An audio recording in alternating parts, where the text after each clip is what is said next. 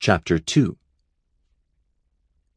Instead of heading directly back to Freedom Valley, the team asked the sound beings to drop them off at the island that once housed the seaweed monster in a dormant volcano that had since come back to life and cooked the thing. What they did not know was that a new one had since hatched, but it was still far too small to pose a threat to the team. "You want to explore the other side of the island?" As dozens of hysterical geckos screamed at them, they began their hike to the other side. "Yes, I'm just curious. I was going over the satellite images, and there is a cove on the far side that appears deep enough to have been a safe haven for ships during storms. If that's the case, then it could have been used by sailors for thousands of years." "Well, what do you expect to find?" Walking slowly and cautiously along the sandy path, they were all curious to hear what Jeremy had to say. "Well, if ships had been using it as a stopping point during inclement weather on their way to and from Xidium and other destinations, there could be all sorts of interesting things there. This is a volcanic island, so the cove itself is probably one huge water-filled caldera opening up to the sea. There could be caves, remnants of shipwrecks, treasures, who knows?" There had only been 2 cities ever constructed on continent number 1, Imbiad, the oldest city they had ever found, and Xidium. Strangely enough, both cities were built far inland and neither had a proper port. The team often theorized that the ancient humanoids had arisen on continent number 1 and then spread elsewhere by boat, eventually becoming a globally dispersed species with cultures developing independently on every continent, as well as on many of the islands and island chains. Had the ancient peoples of Imbiad rose to greatness over thousands of years only to have their society collapse?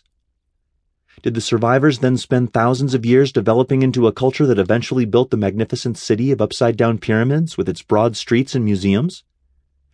Or, as Jennifer had proposed, had all the people of Imbiad died out long before, only to have another culture arrive to populate the continent?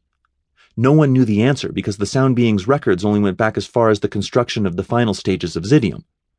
Either way, a port was later established to the east of Xidium, west if they were on Earth, where arriving and departing ships could dock. All cargo would then be transported the 97 miles to central Xidium over a single road paved with stones. Why they had done things this way, nobody knew. Allie suggested, "Maybe they were afraid of the ocean and didn't want to live anywhere near it." "Could be. Most of the other cultures planned their cities at locations with good ports. You could be right. Maybe they had some bad experiences with sea monsters."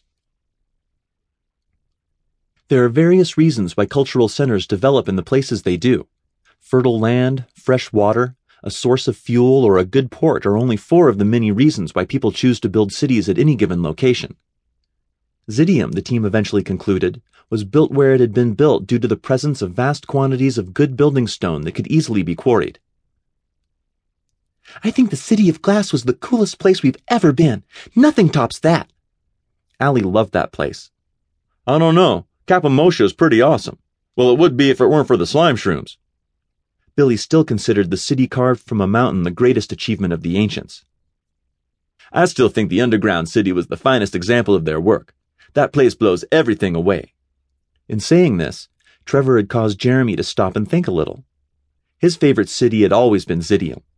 Granted, the upside-down pyramids never ceased to capture his imagination, but yet the underground city with its lakes and waterfalls and thousands of rooms was indeed very compelling. The place was so large, it made them all feel exceptionally tiny. Exploring it made each member of the team feel like an ant or a termite.